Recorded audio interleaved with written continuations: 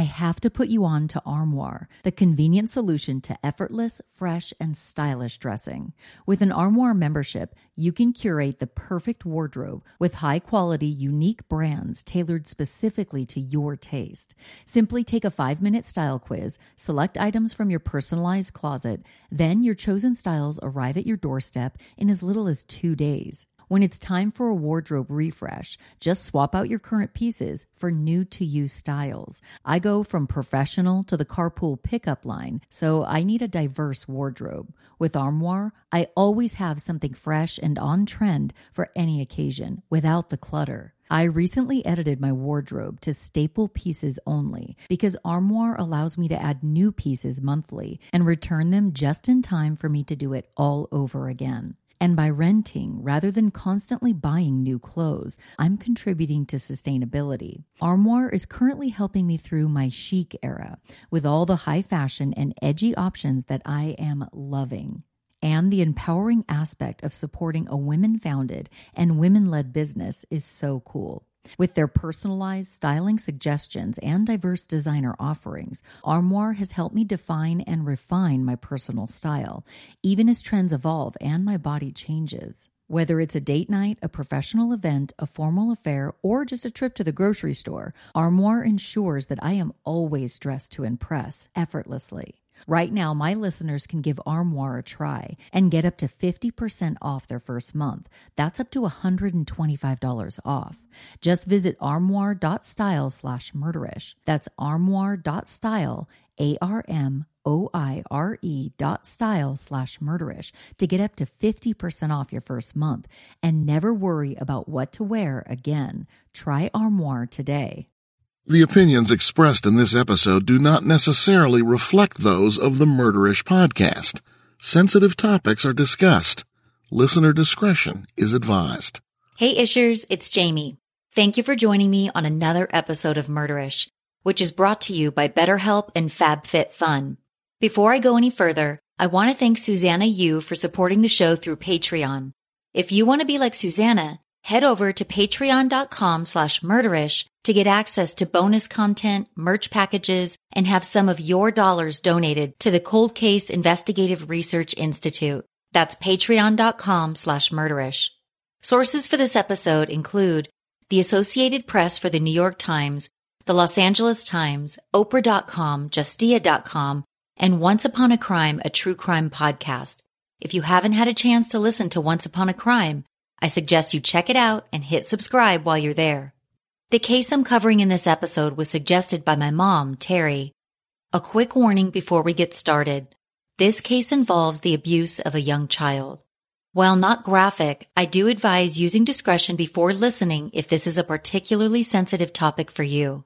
Without further delay, let's get into the case. This case takes us to the historic town of Jamestown, California, located in Tuolumne County, about 120 miles east of San Francisco. Well known for being a gold rush town, Jamestown boasts a low crime rate and supposedly haunted hotels. The town has quite a bit of history, as it's home to the Sierra Railway, which was founded in 1897.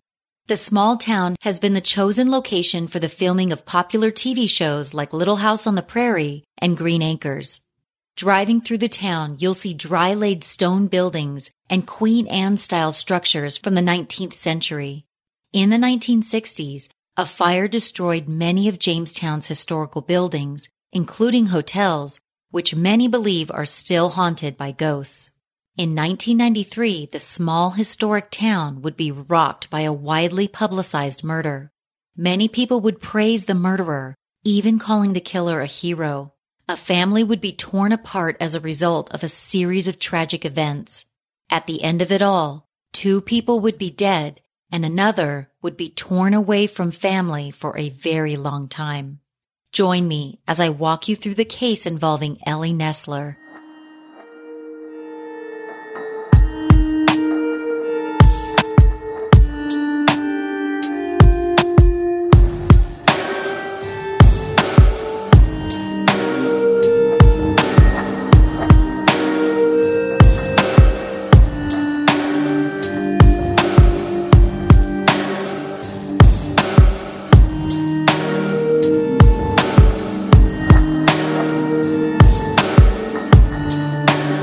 Starr Nessler was born on August 2nd of 1952 in San Andreas, California.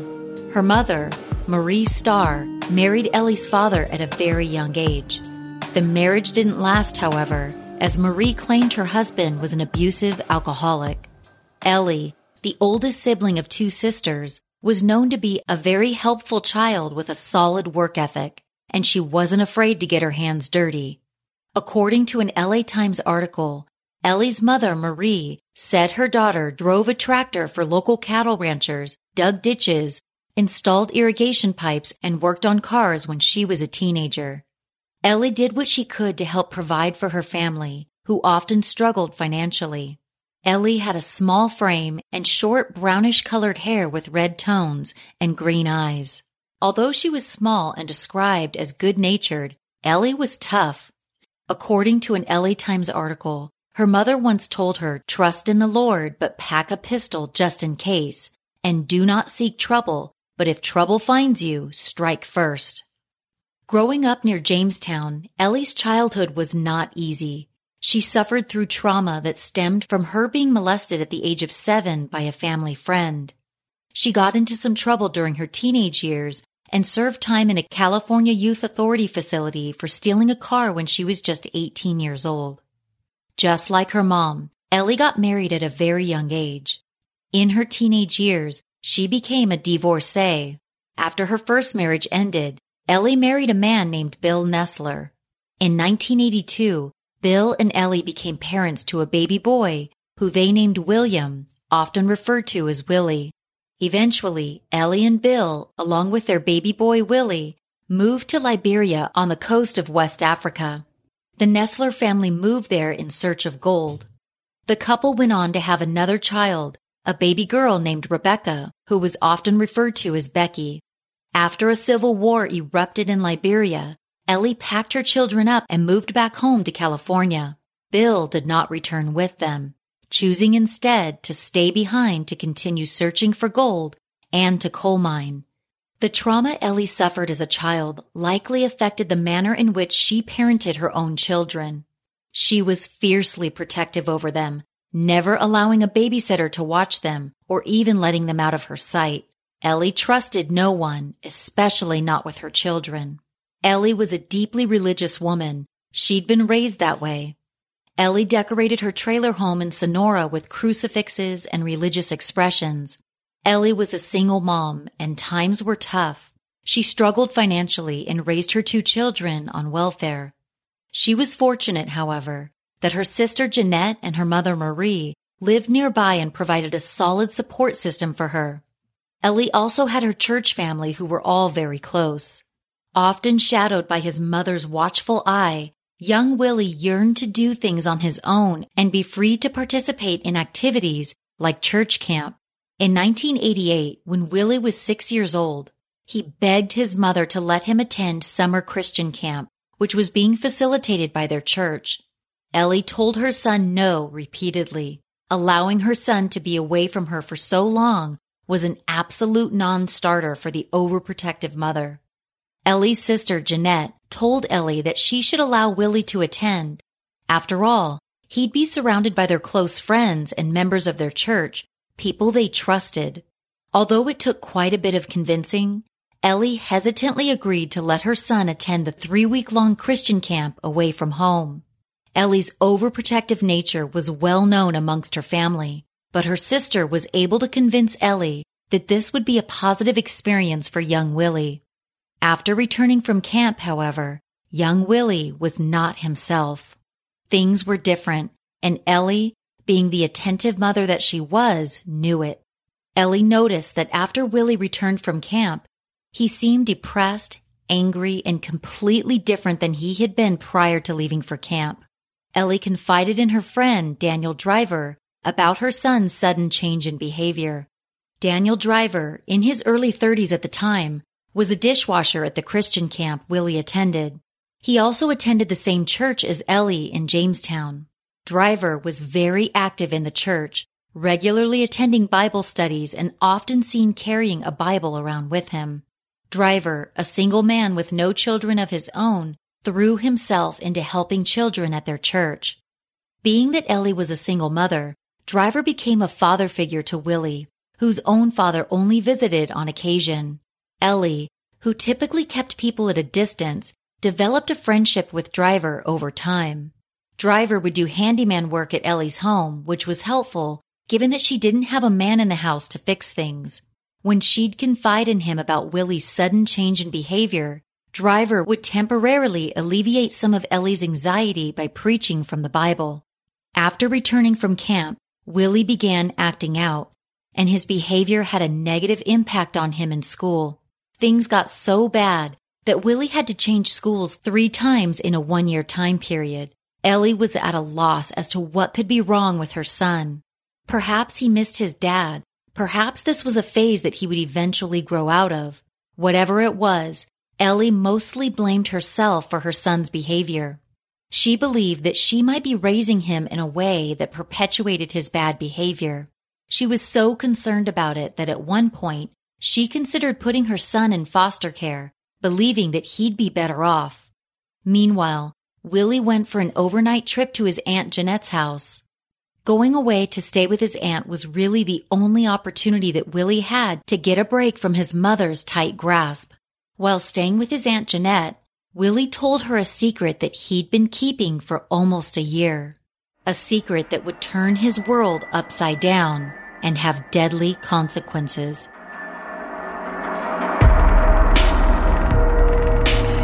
If you're like me, you probably don't spend enough time treating yourself. I recently discovered FabFitFun, and I am so glad that I did.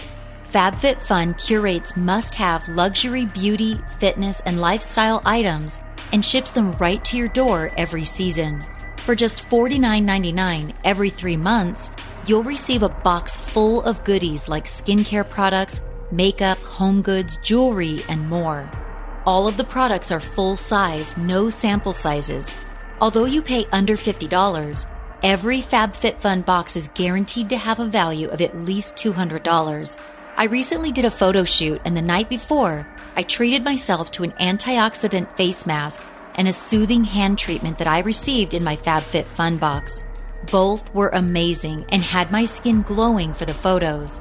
In addition to the awesome box full of luxury products, you'll get access to FabFitFun TV, where you can watch fitness videos, tutorials for some of the products that FabFitFun offers, recipes, and more.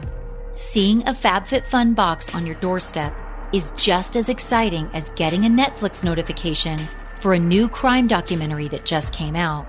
If you're ready to treat yourself or someone you love each season, go to fabfitfun.com and use code MURDERISH for $10 off your first box. That's fabfitfun.com and use code MURDERISH for $10 off your first box. Hey, it's Kaylee Cuoco for Priceline. Ready to go to your happy place for a happy price? Well, why didn't you say so? Just download the Priceline app right now and save up to 60% on hotels. So whether it's Cousin Kevin's Kazoo Concert in Kansas City, go Kevin, or Becky's Bachelorette Bash in Bermuda, you never have to miss a trip ever again. So download the Priceline app today. Your savings are waiting. Go to your happy place for a happy price. Go to your happy price, Priceline. Willie told his aunt that he had been sexually abused during his stay at the Christian camp. As it turned out, his abuser was someone who was very close to him and his mother. He was a close family friend.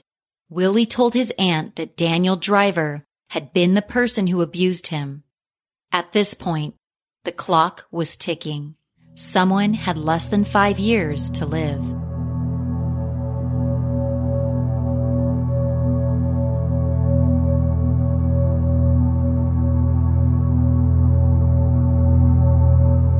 Willie kept his secret for almost a year because he said Driver threatened to kill his sister, his mother, and him if he said anything.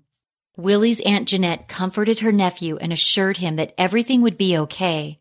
She told Willie that this was not a secret that she could keep. And with that, Jeanette contacted Ellie right away and told her the crushing news. Ellie was beside herself. A mix of emotions flooded through her upon hearing that her son had been abused. Ellie was furious at the thought of anyone hurting her precious child. who by this time was just 7 years old. As she'd done after Willie's behavior changed, Ellie turned inward and blamed herself for trusting Daniel Driver in the first place. She had gone against her instincts and allowed Willie to attend camp, and the result of that decision, unbeknownst to Ellie, would prove to be catastrophic to her family.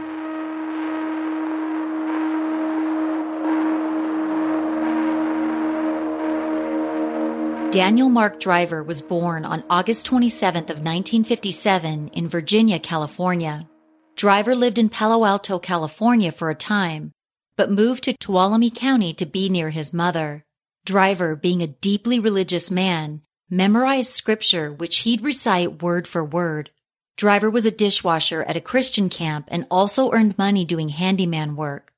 Ellie Nessler had allowed him to work inside of her home on several occasions, and during that time, Driver was able to continue abusing Willie unbeknownst to Ellie. The overprotective mother had no idea that Driver had been abusing her son. Once the secret was revealed, a series of events would unfold, forever changing the lives of all involved. Ellie immediately went to law enforcement to inform them of the abuse her son had suffered at the hands of Daniel Driver. At this time, a search of Driver's previous record was run, and it was discovered that in 1984, he had been brought up on sexual charges involving 5 young boys in San Jose, California. Before Driver answered for the 1984 charges in court, the judge read letters which were submitted by members of Driver's church. In a show of support, the letters claimed that Driver was a good person and an avid churchgoer. By the time he appeared in court, the judge decided not to give Driver any jail time. Seemingly influenced by the letters he'd received in support of Driver, the judge opted only to give him probation after he'd been convicted of lewd acts on 5 boys. After his conviction for lewd acts on minors, Driver moved to Tuolumne County and entered into a relationship with a woman who had a 5-year-old son. In what would later be discovered as a regular pattern for Driver, he became very close with his girlfriend's son, paying him more attention than would be considered normal. After a while, the boy's mother grew concerned with the relationship between Driver and her son. At one point, she asked her son if Driver had done anything inappropriate with him. Her son answered no, but her suspicions were confirmed not long after she confronted her son. In what could be described as a parent's worst nightmare, the young boy's mother caught Driver in the act of touching her son inappropriately. After kicking Driver out of the house, the woman was able to have her friend run a background check on him. Her friend, who worked in the DA's office, was able to find out that Driver had served jail time in 1983 for a child molestation conviction. In May of 1989, the year after Willie attended camp and said that he was abused by Driver, a complaint was filed against the repeated sex offender. In the complaint against Driver, police alleged 5 counts of child molestation involving 5 boys, including Willie Nessler. As it turned out, several other boys had made similar claims about Driver, corroborating Willie's claim. After the complaint was filed, police were not able to locate Driver. He had left town, likely because he knew people were starting to talk. Police wouldn't catch up to Driver for almost 4 years. During the time that Driver was on the run, Willie was petrified that his abuser would harm him. He worried that Driver might kidnap or kill him, as he had made these threats in the past. During this time, young Willie became paranoid and suicidal. Ellie once found her son with a gun in his possession. The worried mother enlisted the help of a counselor, desperate to help her son get better. During this time, Ellie confided in her sister, Jeanette, that she had been assaulted in the same manner as her son when she was a child, and that she also became suicidal as a result of the trauma. Finally, in 1993, law enforcement caught up with Daniel Driver. He'd been hiding in Palo Alto, California, where he had previously lived. While in hiding, Driver was caught shoplifting, which is how law enforcement in Tuolumne County were able to find him. Sheriffs escorted Driver back to Tuolumne County, to face charges on 5 counts of child molestation. Unfortunately, during this time in the early 1990s, Ellie Nessler seemed to lose her way. She became addicted to methamphetamine, a fact that would be used against her a few years later in a very public way. During the investigation into molestation claims against Driver, it was learned that he had singled Willie out at Christian camp and paid him a lot of attention. Willie loved animals, and Driver used this to lure the young boy into the woods in order to get him alone. This is where many of the sexual assaults took place and where Driver sodomized Willie. The abuse continued even after Willie returned home from camp. Driver stalked Willie during this time and used his friendship with Willie's mother to manipulate the young boy, who kept everything a secret, fearing that Driver would follow through on the threats he'd made against Willie and his family. On April 2, 1993, Driver was finally forced to answer for his charges in court. A preliminary hearing in the child molestation case against Daniel Driver was scheduled that day. Prior to the hearing, Ellie met with the district attorney and requested that her son's testimony be videotaped and played in court during the hearing. She didn't want Willie to be subjected to testifying in the same courtroom where his abuser would be. Unfortunately, her request was denied as apparently it wasn't possible at the time to videotape testimony due to the lack of funding. The DA also pointed out that Daniel Driver had a constitutional right to face his accuser in court. Ellie also requested that the court hearing not be open to the public, but again, her request was denied. Willie was going to have to sit face-to-face with his abuser.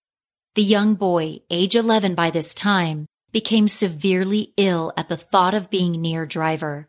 He threw up outside of the courtroom and told his mother he just couldn't face him. Ellie empowered her son to be brave, and she told him she believed in him. She told Willie that his testimony could help put Driver in prison where he could never hurt anyone again. Willie was able to gather the courage to walk inside of the community building where there was a room that served as a courtroom. Tuolumne County didn't have a courthouse due to budget constraints. Ellie's sister and her cousin had joined them that day for moral support, as this was not going to be easy for Ellie and her son. While Willie and his mother waited for the hearing to start, Daniel Driver, escorted by sheriffs, walked past Willie and Ellie, half smiling as he walked by the boy he had abused. Ellie became so enraged at the sight of Driver with a smirk on his face, she jumped in his direction. Ellie's sister, Jeanette, immediately grabbed her sister and held her back from assaulting Driver. Also, while waiting for the hearing to begin, Ellie was able to speak with one of the mothers of the other victims who was also scheduled to testify against Driver that day. According to the Associated Press, that mother said of her conversation with Ellie, she was convinced that Driver was going to walk. Ellie was well aware of Driver's history of abusing young boys and that he had virtually gotten off scot-free after those incidents. She couldn't stand the thought of him walking free after what he had done to her little boy and others. In addition, one of the other victims' mothers told Ellie that the other boys were all very nervous on the witness stand and that the trial didn't seem to be going well. This likely fueled the fire that was already inside of Ellie, who was a ball of nerves waiting for her son's turn to testify. Ellie paced back and forth anxiously as they waited. During this time, Ellie allegedly asked the district attorney a question.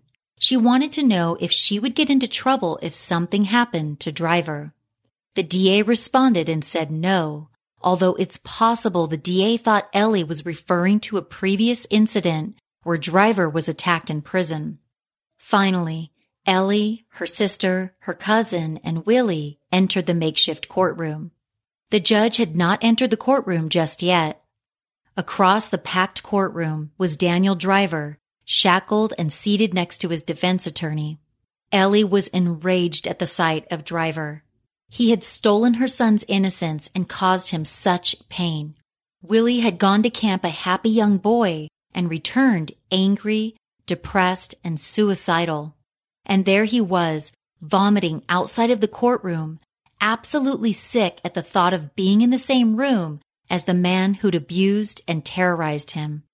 Driver had finally been asked to answer for what he'd done in a court of law, but Ellie was not confident that justice would be served. She feared he would walk away from these charges just like he had in the past. It was at this time that Ellie made a decision.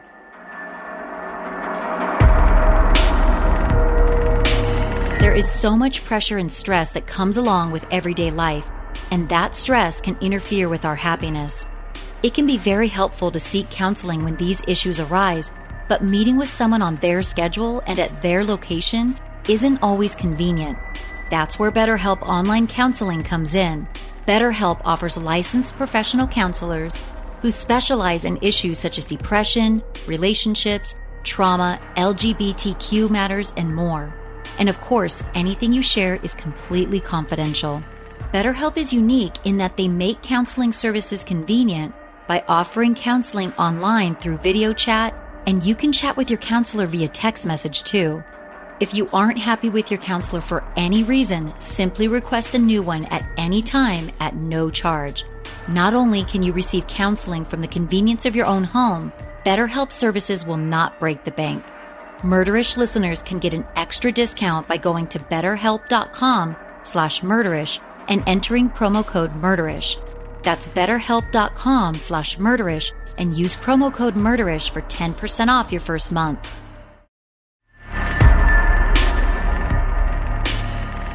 Without warning, in a courtroom filled with over 100 people, Ellie stood up.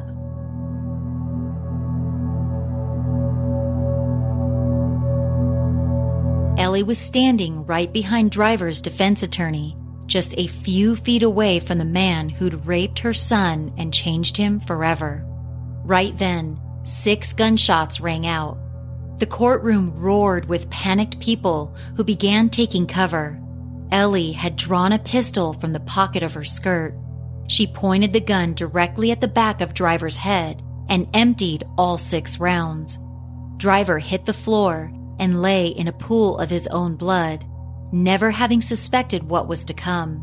With 5 bullet wounds in his head and neck, Daniel Driver was rushed to a hospital, where he died not long after arriving. Ellie, frustrated, angry, and worried that Driver was going to walk, had taken matters into her own hands, ensuring that Driver would never have the opportunity to hurt another child again, and that he would not escape justice this time around.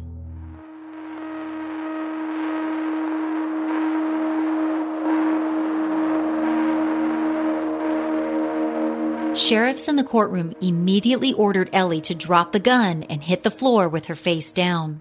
Ellie was compliant, throwing her hands into the air and surrendering.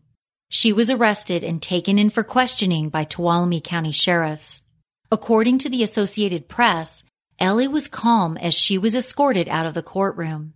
It was quickly discovered that Ellie had taken the small pistol out of her sister's purse while they were waiting outside of the courtroom. In Tuolumne County, it wasn't abnormal for people to carry guns, and security at the makeshift courthouse was virtually non-existent. The protective mother told sheriffs that she wasn't sorry for what she had done. She told them that Driver deserved to die. According to Justia.com, while in custody, Ellie told deputies, "You don't understand. He has raped hundreds of boys." In a recorded statement, Ellie went on to say she had not intended to kill Driver at the hearing and did not know whether she had done the right thing, but was tired of all the pain Driver had caused and that he deserved to die. Ellie expressed that her son's pain had destroyed her sense of right and wrong, and she believed that when Driver smirked at Willie outside of the courtroom, she would have killed him right then as she already had possession of the gun. The subject of drugs came up during the deputy's questioning of Ellie. She made inconsistent statements regarding her drug use before she shot and killed Driver. While being recorded, Ellie said she hadn't used any drugs or consumed alcohol the day she shot him. After the recording ended, Ellie told deputies that she had done crank that morning. When deputies transported her to a facility to take a blood sample from her, according to the LA Times, She again admitted that she had taken meth the morning of the day she shot Driver. The blood sample results would later confirm this. According to the blood sample results, Ellie had done a significant amount of meth approximately 1 to 3 days before she shot Driver. Beyond the fact that Ellie believed that Driver might not be convicted of his crimes, Ellie may have had other motives for killing him. She came from a dysfunctional home with an alcoholic father who reportedly abused her mother. Ellie was molested at the age of 7, just a year older than her son was when he was abused. Ellie struggled with suicidal thoughts as a child due to the sexual abuse she suffered at the hands of a man who was never charged for the crime. By killing Daniel Driver, Ellie may have felt that she was also killing her own abuser. Ellie was charged with first-degree murder and placed behind bars on $500,000 bail. The community rallied in support of Ellie, even calling her a hero. People took up collections to help with her defense. A bail bondsman out of Sacramento would eventually post the $500,000 bail, and Ellie was released from jail. Ellie's supporters saw her as a mother who couldn't bear to let her son's abuser walk free, and many of them could picture themselves doing the same thing if it had been their own child who was abused. The Associated Press reported that a local waitress named Denise Wested commented about what her customers were saying about Ellie Nessler. Wested said about her customers, they were saying Nessler deserves a medal and they want to be on the jury so they can let her go. While many people supported Ellie, others condemned her actions, calling it vigilante justice. After being released on bail, Ellie made several statements to the press, which didn't always paint her in the best light. According to the Associated Press, prior to her trial, Ellie made this public statement about killing Driver. Maybe I'm not God, but I'm the closest thing to it. As these situations usually go, several facts about Ellie's past were dug up and widely reported by the press. Ellie's previous criminal record for car theft as a teenager was brought to light, as well as the positive test result for meth the day she shot Driver. In July of 1993, Ellie Nessler went on trial in Sonora County for the murder of Daniel Driver. A jury made up of 5 men and 7 women would decide her fate. Superior Court Judge William Pauley presided. Ellie entered a plea of not guilty by reason of insanity. Prosecutor Mary Jo Graves told the jury that Ellie was a methamphetamine user who was high on meth the day she shot and killed Driver. Graves also claimed that Ellie had been planning Driver's murder for 2 years, based on a statement that she had made to sheriffs during her interrogation. Shortly after shooting Driver, Ellie told sheriffs that she had considered killing him about 2 years prior. According to the Desert News, Ellie's defense team, led by Tony Serra and Don Seckerstorm, tried to show the jury that their client suffered a temporary moral blindness. They told the jury that Ellie was temporarily insane at the time she shot and killed Driver. In his closing statement, Tony Serra told the jury that they could consider convicting Ellie of second-degree murder, manslaughter, or find her innocent. According to the UPI archives, Serra further said, I would have liked to argue for innocence by insanity. Tony Serra described Daniel Driver as a rotten man, a sea snake with no goodness in him. In August of 1993, the jury convicted Ellie Nessler of voluntary manslaughter. She faced a maximum of 16 years in prison. Some speculate that the jury's verdict was a compromise that indicated the jury was sympathetic toward Ellie, who above all just wanted to protect her son. The jury rejected her insanity plea and found that Ellie was sane when she killed Driver. 5 months later, Ellie would be sentenced for her crime. On January 7th of 1994, Ellie's defense attorney, Tony Serra, asked for leniency in her sentencing. 2 months after she was convicted, Ellie discovered that she had advanced-staged breast cancer. Her prognosis was terminal, and she was told she only had about 5 years to live. Serra used this in his plea for leniency. He also told the judge that Ellie deserved leniency for the welfare of her 2 children, who were 12 and 8 years old at the time. According to the LA Times, Sarah asked the judge to allow Ellie to be free on probation, saying, "If she dies in prison, I think the legend of Ellie Nessler will be greater." Ellie also wrote a long and heartfelt letter to the judge prior to her sentencing. In her letter, she requested to be placed on probation instead of serving time in prison, as she believed she didn't have long to live. The judge, however, was not swayed. In fact, he thought the defense's request for probation for Ellie was very inappropriate. According to the LA Times, the judge said, "The defendant knew full well the penalty when she shot Daniel Driver, and she intended to pay that penalty." The judge referred to Driver's killing as an execution showing a high degree of viciousness. With that, Ellie Nessler was sentenced to serve 10 years in prison, 6 years for voluntary manslaughter, and 4 additional years for using a gun during the crime. She would be eligible for parole in 5 years. As Ellie was escorted out of the courtroom in shackles, reporters asked her if she believed her sentence was fair. According to the LA Times, Ellie responded saying, "Yeah, it was fair." Ellie began serving her sentence at a prison in Stockton, California. Her son, Willie, was sent to live with his aunt, while her daughter, Becky, was sent to live with her grandmother. From prison, Ellie was interviewed by Oprah Winfrey via satellite, while her 2 young children, Willie and Becky, were on set with Oprah.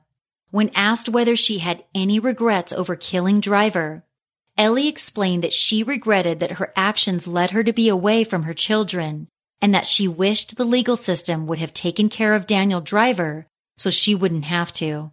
Ellie also told Oprah that Driver's young victims were being asked on the witness stand whether they enjoyed being sodomized by Driver, and that her son became violently ill at the thought of testifying in front of his abuser. She said she encouraged her son to testify, but he was extremely afraid. During the heartbreaking interview, a tearful Becky told Oprah that her mother shouldn't be in jail. After Ellie was sentenced, her defense team filed an appeal based on juror misconduct. They claimed that a juror on her trial shared information with other jurors based on information she had received from someone outside of court proceedings.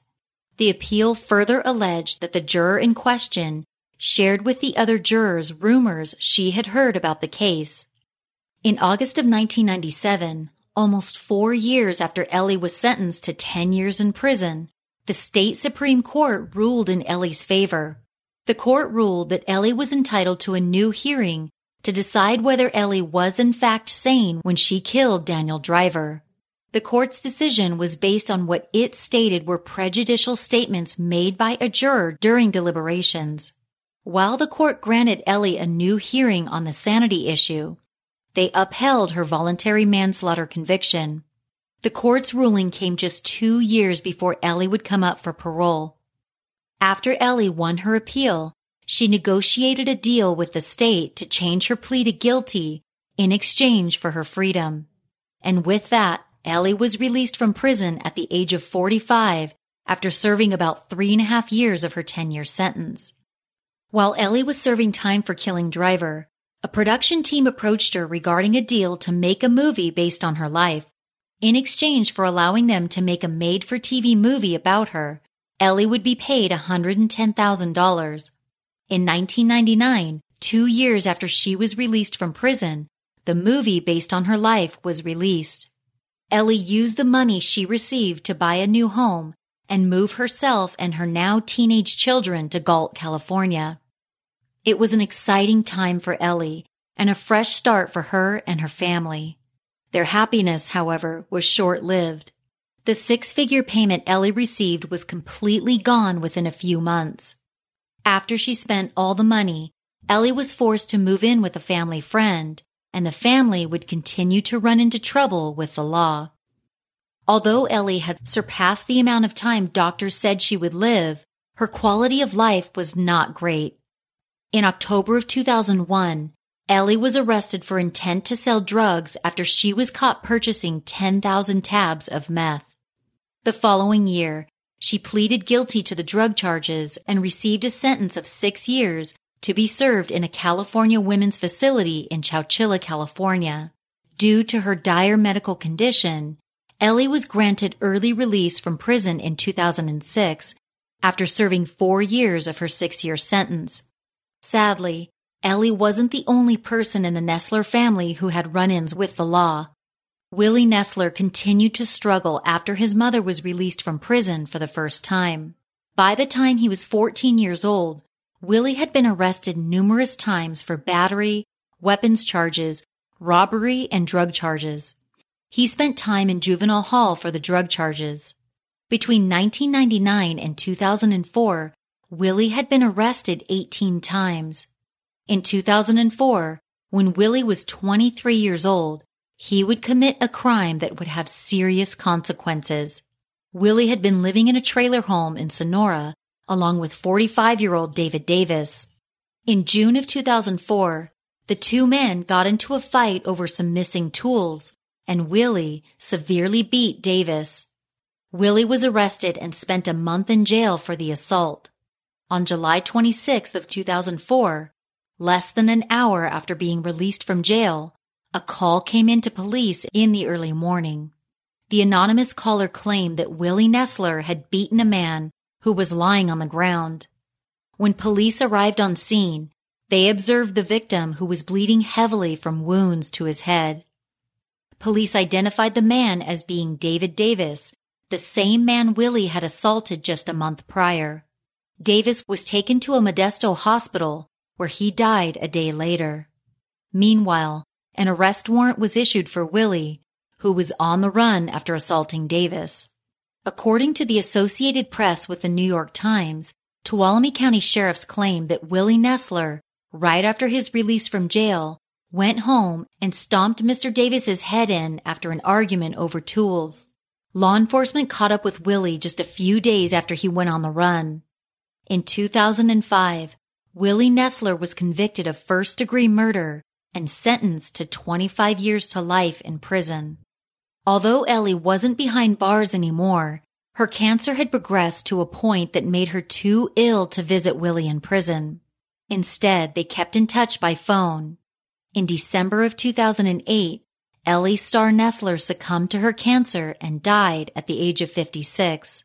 Willie requested permission to attend his mother's funeral, but his request was denied.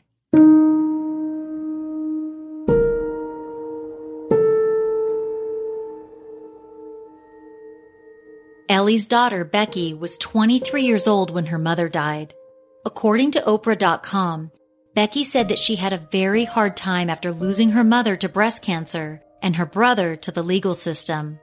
In an interview, Becky said, "It's been really hard to move on and know that I have a normal life.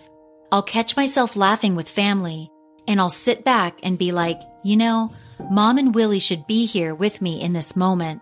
They should be able to laugh like this." Becky acknowledged that she had a good support system when her mom went to prison. Becky went on to get married and become a mother. She and her brother have remained close, regularly exchanging letters to stay in touch. Becky looks forward to making memories with her brother again when he is released from prison. Willie Nessler will be eligible for parole in 2031 at the age of 49. Perhaps one of the most tragic aspects to this story is that Ellie and her beloved son missed each other by only a year. While Ellie was granted early release from prison in 2006, the blessing would come too late for her to see her son again before she died.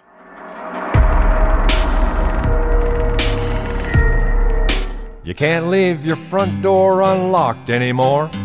You can't walk down Main Street at night.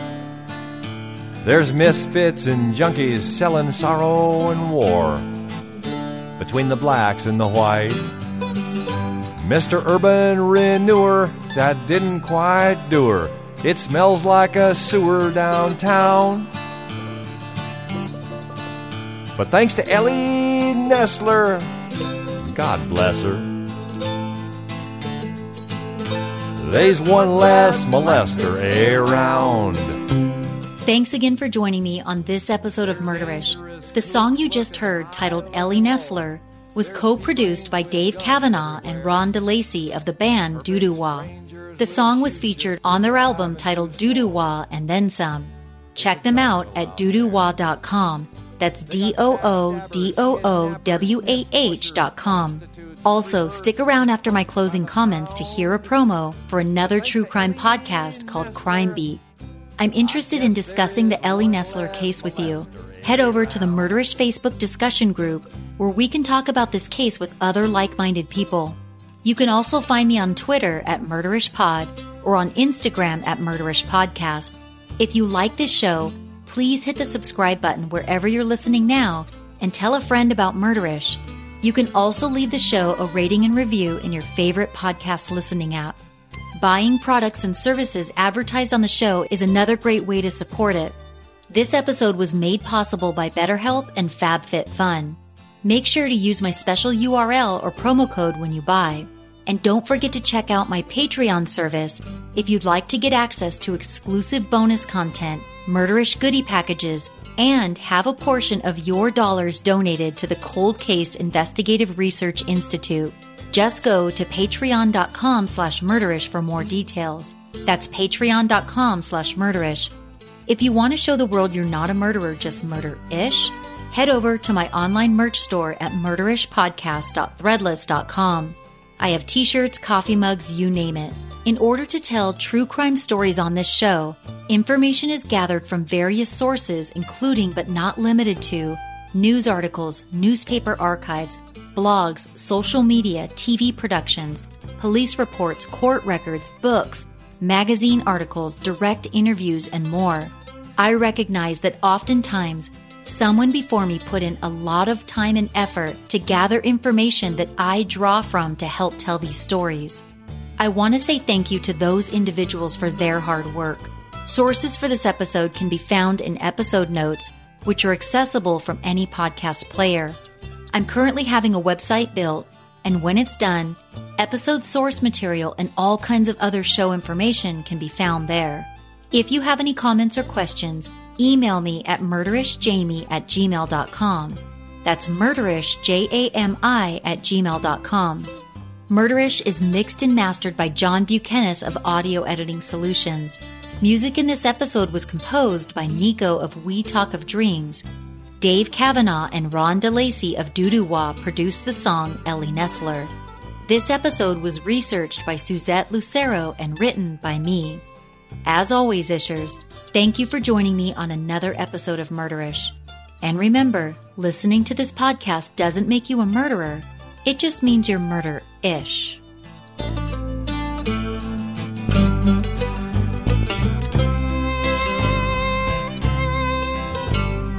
It ain't right what she did at the courthouse that day. You can't take the law in your hands. So the judge found her guilty and he put her away. That's the law of the land.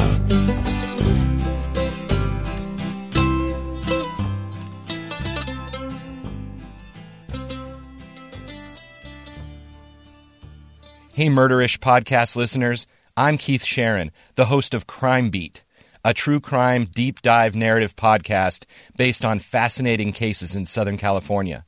Right now, we're in the middle of Season 2, which is called Mom vs. Murderer.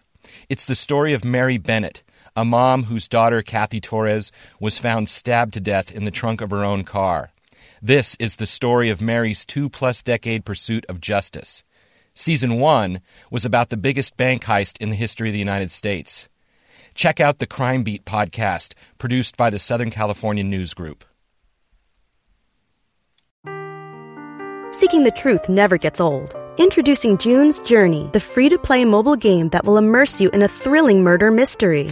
Join June Parker as she uncovers hidden objects and clues to solve her sister's death in a beautifully illustrated world set in the Roaring '20s. With new chapters added every week, the excitement never ends. Download June's Journey now on your Android or iOS device, or play on PC through Facebook Games.